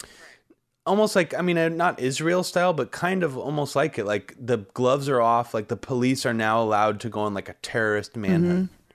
Well, like, look at the drone that just killed that guy who was shooting at police. That's similar, yeah. It's kind of like a really insane thing that no one really questions. They're like, what? Like the guy, and it's like, well, I don't know. Like, why don't we put people on trial before we blow people up with machines? Is that just what we're doing on the streets of America now? I know. I can't even, that incident was so crazy. Like I swear to God, like I forgot about it until you just mentioned it. God damn it, dude. Things have just been going nuts. I mean, the Hillary Health stuff is like finally actually seems like it's credible now too, which is like really also weird, throwing weird shit into the mix. I mean, is there anything else you wanted to say about just all the shit that I told you? Like, are you surprised at how crazy it is? I'm surprised that Dan seems like a level-headed. He doesn't seem like he doesn't seem that radical to me. So it's interesting to hear you telling me that like you were even like skeptical of some of the things he was saying until you saw it for yourself and immediately realized like he wasn't exaggerating at all. Like That's really fascinating, because even sometimes, it's like I know that he's there reporting on this stuff, but sometimes like my brain almost doesn't allow me to be like, wow, this video of this rabbi saying these things, that he must just be like, some part of my brain is still going like he must just be like an aberration or something. Exactly. You don't realize it's almost like it is really covered up there. There must be like a weird, it's like it's really bad if you let this stuff get out there. Like I'm surprised he's not under more scrutiny with the stuff he's releasing. He's going to get banned soon. I mean, it can't last for long. Yeah. And I mean, he's even scared to be on camera because the second people start recognizing him, he's done. I mean, there's lynch mobs. He's been around people shouting death to the videographer who like filmed that guy getting executed. I mean, he's in danger every day, and it's an extremely dangerous situation to be filming what's going on there. And he has balls of steel, man. Him and David. I mean, honestly, part of the reason I'm not surprised of most of the things you're saying, and they're all very crazy things, is probably because that video really does sort of codify a lot of those things at once. When you watch the whole video. And what video are you talking about? The video of this guy getting executed. Oh, right. Because the video and the reaction, which I didn't realize this was the reaction until you really described it all. Like I kind of knew some of it because I see Dan posting sometimes on Twitter. But the video itself is really creepy because... So this guy he was a knife attacker guy. No, right? well, that's a thing. That's the thing is that there was two. No, there was two guys. This is why this is so crazy. There was one guy who was wielding a knife, and he was executed. No one talks about that guy. This other guy was totally unarmed. Okay, and that's who. That he was totally immobilized and unarmed, and wasn't wielding a knife. So there was two dudes there. They had already shot him. He was on the ground, right? Yeah. Okay, so in this video, this guy is shot, injured, on the ground. He's obviously completely immobile. And all these people are just casually kind of hanging out. There's like an ambulance there. The atmosphere is very, very casual. Like ambient, keep in mind. Because, as we were saying, a lot of times the IDF and the mindset is like, at any time these people could be triggering a suicide bomb, or they could have like explosives hidden underneath their clothes, or any of that stupid shit. So it doesn't seem like any of the people there are scared that this guy on the ground is like that.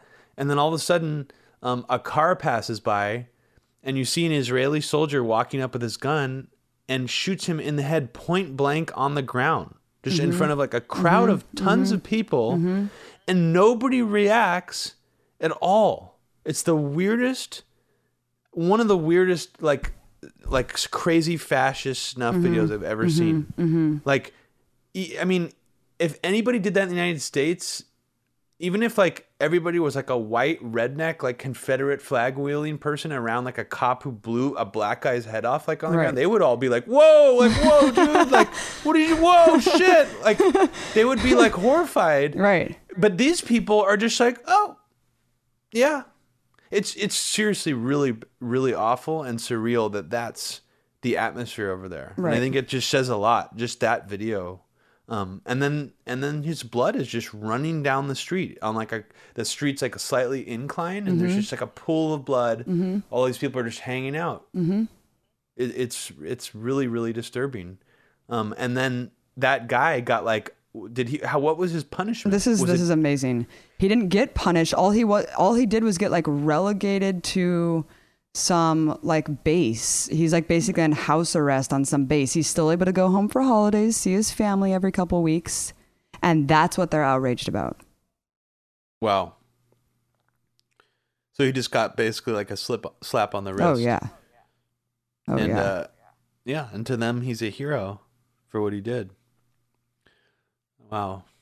And I will just say that, you know, we also talked to this guy, Ronnie Barkin, who's also an Israeli who's out of Israel. And we did an interview with him, and he was just talking about how, look, the two-state solution is long gone. Netanyahu claims that there are two states now. You know, like a lot of people have this gross misconception of what the two-state solution is and what it means. And there is no other solution other than dissolving this Jewish state and having just an inclusive state with equal rights. I mean, that's really the only way that this can happen. And unfortunately, it can't happen from within Israel because, as we're saying, it's become so much more right-wing, and the fascism is becoming consolidated more and more that it's actually causing leftists and anyone remotely leftist to self-deport. And so Ronnie was just telling me, he was like, I can't live here. Like, there is no hope from within Israeli society to change it. Because think about it, the people that move there already have that mentality. You can't move to Israel and be one of these settlers and move on top of a Palestinian village and not have this like insane xenophobic hatred and entitlement. That's like what causes you to move there, as Louis Theroux showed clearly in that crazy documentary. And this is, so it's like, it kind of makes sense, but it's also very frightening, and there really is no hope. That's why BDS and these like outside campaigns are so important. And I wanted to also just say one more thing, like the whole getting banned thing, we won't know until we try to go back if we got banned. There was this one girl who was like a nobody from Florida, totally unrelated to our group, that was just in the airport, that got banned for life because she just had an Arabic 101 book in her bag, just like some blonde American. And they were like, you're an Arab sympathizer, you're banned from Israel. Holy shit. So this is straight up real. And like another thing that's crazy, one more thing that I'll say is that if you're Palestinian, you can't even fly out of Tel Aviv because it's like illegal for you to like enter. So you have to go to Jordan.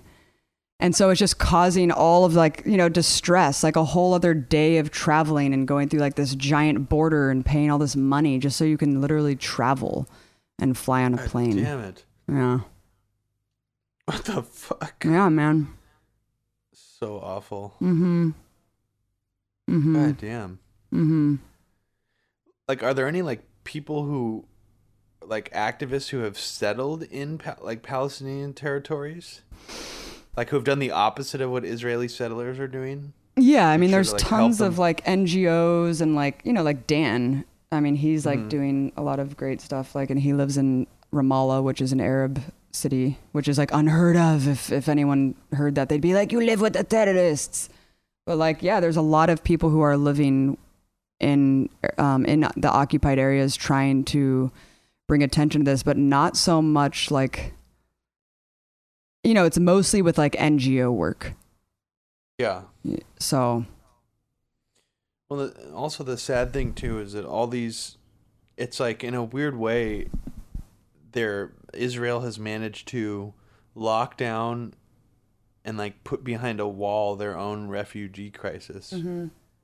Like I mean, if you want to even, I mean, that's probably a stupid way to describe Palestinians, but like that's like whatever they've done, managed to do to stave this off this long so that they don't have to integrate like and have equal rights for all the people that live in their country. It's just fascinating that and how they exploit like the refugee crisis in Europe, where anytime like an ISIS attack happens, or you know, or whatever, or not, I mean not ISIS attack, but just anytime like a Muslim terrorist attack happens, that's like, and they could tie it to a refugee or make it scare the public into thinking it's from refugees, then it reinforces that Israel, you know, propaganda that they're trying to put out. It like makes it almost harder for the Palestinians to get attention for their plight. Of course. And that's the unfortunate thing, is because every time ISIS does something, or anytime these groups do something like that, the people some of the worst actors involved in this, like who are in the pro-West, like Israel and the United States, they signal boost it, and it just again it helps grease the skids for that like Sam Harris mentality that it's just a death cult and all that bullshit. Yep. And Netanyahu just put out a video to show just the epitome of this Orwellian rhetoric. It was crazy. It's this video of Netanyahu basically just sitting at it. It's like he put on just like a video camera on himself, and he's just like, I want to talk about ethnic cleansing, and you're like, oh shit, you're gonna like acknowledge that Israel's doing this, and then he's like, Jews are being ethnically cleansed because you're refusing to allow us to build settlements. And it's like the most insane video. And the U.S. even like issued some statement, and they're like, this is very unhelpful and like bad that you did this.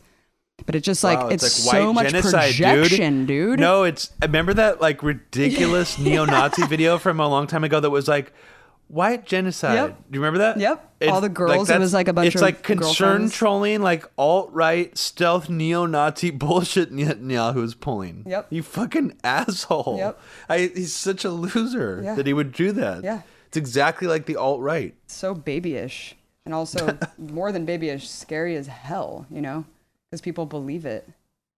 But I wanted to say one more thing about how, you were saying like the whole rhetoric about how scary it is and how like anyone can have a suicide vest at any time and everyone needs to be on alert. It was interesting because there was like two opposing beliefs happening at one time when we were interviewing a bunch of Israelis. Everyone was just like, it's terrifying. There's tons of terrorist attacks. There's stabbings. Like, we're scared for our lives. But then like in the next breath, they would be like, Israel's the safest country in the world. Like everyone should come visit us. It's like so safe and great. We're not worried about anything. It's like, wait, so do you guys actually feel fear, or is this what you're being told? Because like, you know what I mean? Well, yeah, I mean, the only time that they really get sympathy for their fear that they feel or that they did was during like some of those, like there's like a bus suicide bombing and like a nightclub bombing in like Tel Aviv, and then like when any time like rockets supposedly come over from Hamas, they're always able to act like they're completely under siege, right? Like every time that happens. So I always wonder like how much of that is actually happening. I mean, not the nightclub bombings, but especially the rockets they talk about, like how like how exaggerated is that, and like how many normal like Israeli citizens have actually experienced that? It just seems like it is like extremely overblown, and it's just used like a prop. Yeah, it's just like super Orwellian. It's like a government loudspeaker being like, "All right, rockets are coming." Not really, but I mean, I just picture Orwell like, we're always at war with Eurasia. I think like so. The rockets are coming, but no one ever sees the rockets, and it's like I heard that the Iron Dome is like not even really effective at all. So it shows you how much of a facade just this whole like thing really is. Wow. Yeah. So really fascinating. I mean, I told you like one of the like biggest trolls like that I ever experienced was this Israeli guy who at a certain point like it literally seemed like he was one of those like guys who was like hired to do Hasbara. Yeah. Like it just was really interesting because at first it's like, well, he's from Israel, it doesn't mean his his politics are necessarily terrible, but then like over time, he would just derail like every political thread, any discussion that got remotely political to like basically dehumanize Palestinians, like find every opportunity possible, or Arabs or Middle Easterners. It's crazy, dude. Israelis. Yeah, it is. And like every time I would, I posted this photo of this like burned child and just said a fact about him. I was like, he's the only survivor of like this horrific attack on his family. And like everyone was just like, what about the girl who was stabbed like 6 months ago? Or like, what about, are you going to show the other side? And it's like, the other side of fucking what? Like, do you want me to go interview the murderous psychopaths who moved on top of his village and then firebombed him? Like, is that what the point of view that you want? Because I'm not going to fucking give that point of view. Like, I'm sorry, but like, it's just sheer ignorance or willful ignorance, and I can't tolerate either. I'm sorry. No. I mean, it really is the same mentality when it's like, so-and-so, is accused of like being a serial rapist, and here's all the women that accuse him, and then they're like, well, what about all these women who like lie about being raped? Right. It's like, well, yeah, I mean, yeah, there's some women who have lied about it, but it's like, why would that always be your point of content? Like, to always like bring it back there. Like something's wrong. That means something's wrong with you. You can't accept reality, dude. And it's always like 3 examples. It's like, what about the Virginia or like whatever the Rolling Stone story? And you're like, you got anything else? Cause yeah, a lot of girls get raped all the time. And like, just because one story got something wrong, it doesn't negate everyone's experience of getting raped. Yeah. God, people just piss me the hell off, man. But at this time, I didn't let anyone bother me. I just blocked everyone.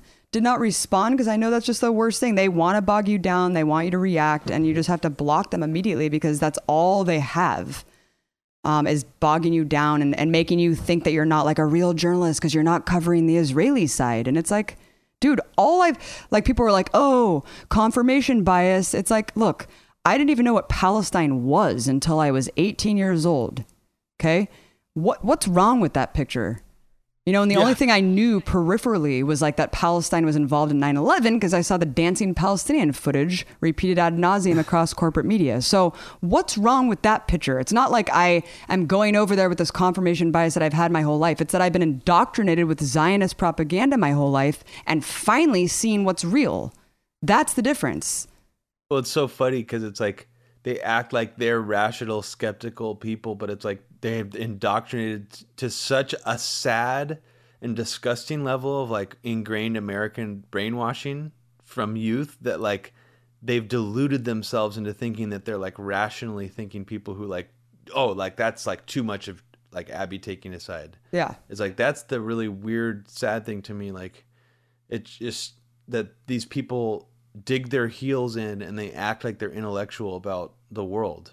But it's like, if you can't accept what Israel is and the reality of it, then that just means that you're being willfully ignorant, you're delusional, or you're the one with confirmation bias, because this is what is actually happening over there. And of course we have emotions and feelings about it and opinions about it. It's horrible. Right. I mean, I'm not saying everyone has to agree with our opinions on it, but if you like if your whole thing is just to deny and bring up things that Palestinians are doing to Israelis every time you bring up these points, then you're having trouble with facing reality. And you need to fucking wake up. Right. Or just exit the dialogue. Don't debate people. Or maybe you're there getting paid by someone to debate people and bog people down in bullshit concern trolling. You know, it was very telling that here you are in Israeli society talking to people, and then you go into Palestinian society and I didn't hear one person say anything about Jews. I didn't hear one person say anything remotely genocidal at all. And I talked to hundreds of people. People could have thought I was easily Israeli and easily a settler. And I think that's just a really very, very stark difference in the propaganda that we're fed, which is the opposite, which is that Jews can't even live because Palestine wants to wipe them off the map and Look, it's just a lot of this Palestinian guy who's like basically practicing nonviolent resistance, even though his camp gets raided and harassed every day and all throughout the night. They can't even have a decent night's sleep because soldiers are throwing tear gas canisters in their home. But he was even just like, look, he said, I would almost be fine if they just took that hill. He's like, but they don't want that hill. They want this hill and they want this and they want our camp. He was like, they're not going to stop. He was like, and that would be fine if they just wanted there, but they don't just want there, do they? It's not just going to stop there. And he was like, I get really emotional because it's just so fucking crazy. You know, it was so crazy to hear these people be like, look, we just want rights. We don't want to live in hell. And everyone was just like, get me out of here. Get me out of here. And they fuck with it's like the Israeli government wants to psychologically terrorize Palestinians. That's why they enable all these settlers and protect them. Like even in that Louis Theroux special, there was like this random like Israeli, like he's like a 19-year-old kid who just had like a tent and he just like set it up in the middle of like this, in the middle of like a Palestinian neighborhood just to like, just be like, this is mine, you know? Yep. Like I'm going to settle here. Like, and the fact that a guy like, you know, like it's funny that the Israeli soldiers like stay safe, like, but it's like, how's that guy staying safe? Right. Obviously they're protecting him because they enable this kind of behavior because they want to fucking psychologically mess with the Palestinians. It's not just physical terror, it's also psychological. They want to wear them down. It's really sad. I mean, but that's, you know, as people say, war is hell. I mean, that the Israelis are waging an endless war on the Palestinian population, yes. Literally and figuratively. It's so much worse than I ever could have imagined. Even with all the research I've done, all the videos I've seen, and everything I've read, nothing can prepare you from being there. And I didn't even go into Gaza. And that's how bad it was. And even Mike was like, this is comparable to being deployed in Iraq. He was just like, this is hell. Yeah. Yeah. It's really crazy how a place like that is this religious epicenter of like the three major religions of the world. Mm-hmm. That it all centers around that location. And then also, I mean, I'm not saying this is means anything, but Babylon too. I mean, we fucking decimated the city of Babylon, like one of the first ancient societies. It's just weird, you know, that these are the places. So I'm not trying to get biblical on anybody, but no, it just freaks me out sometimes to think that these religious people are creating this shit. Right, dude, almost. and it's based on a 4,000-year-old idea. Yeah. You know, it's like some guy was telling me when I was in Jerusalem, he was like, we built this street. And I was like, you did? I was like, it looks fucking brand new, dude. What do you mean you built it? Like, what does that mean?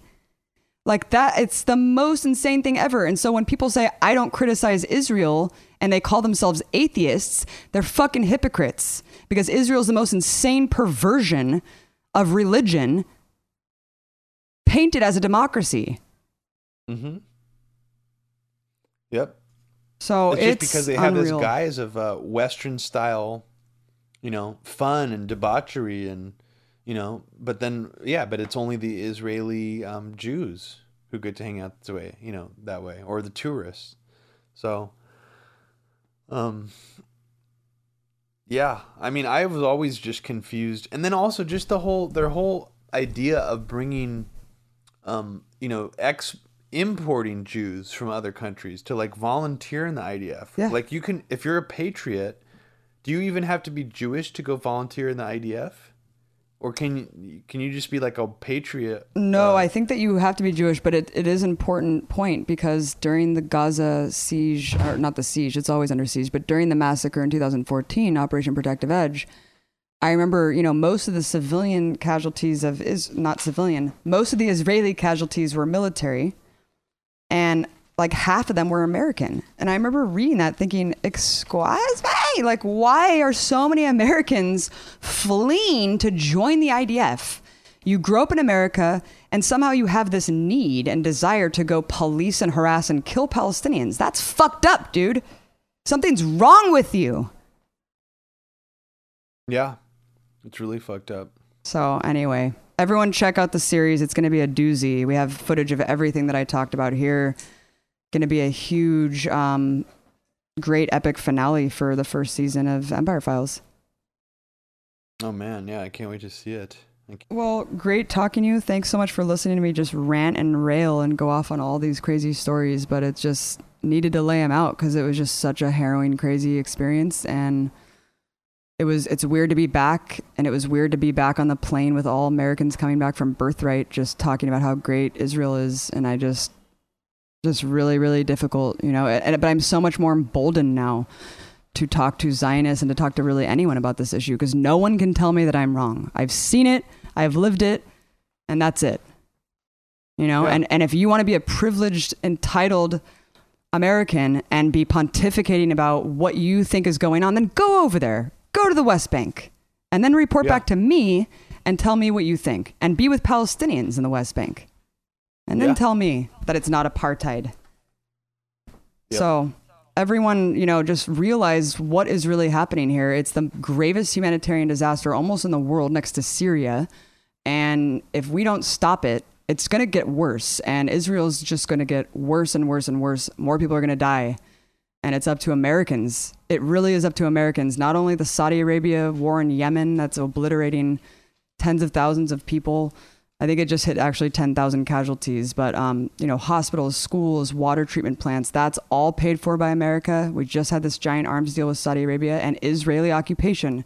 100% emboldened and wholly operated by the U.S. government, by proxy us. So, I mean, we have to stand up and speak out and demand an end to this. Put out the right narrative, correct the narrative wherever you see it. Don't be scared of being called an anti-Semite. That's how Israel thrives. That's how it exists. It's the greatest anti-Semitic force in the world because it basically paints all Jews as Zionists, which is insane.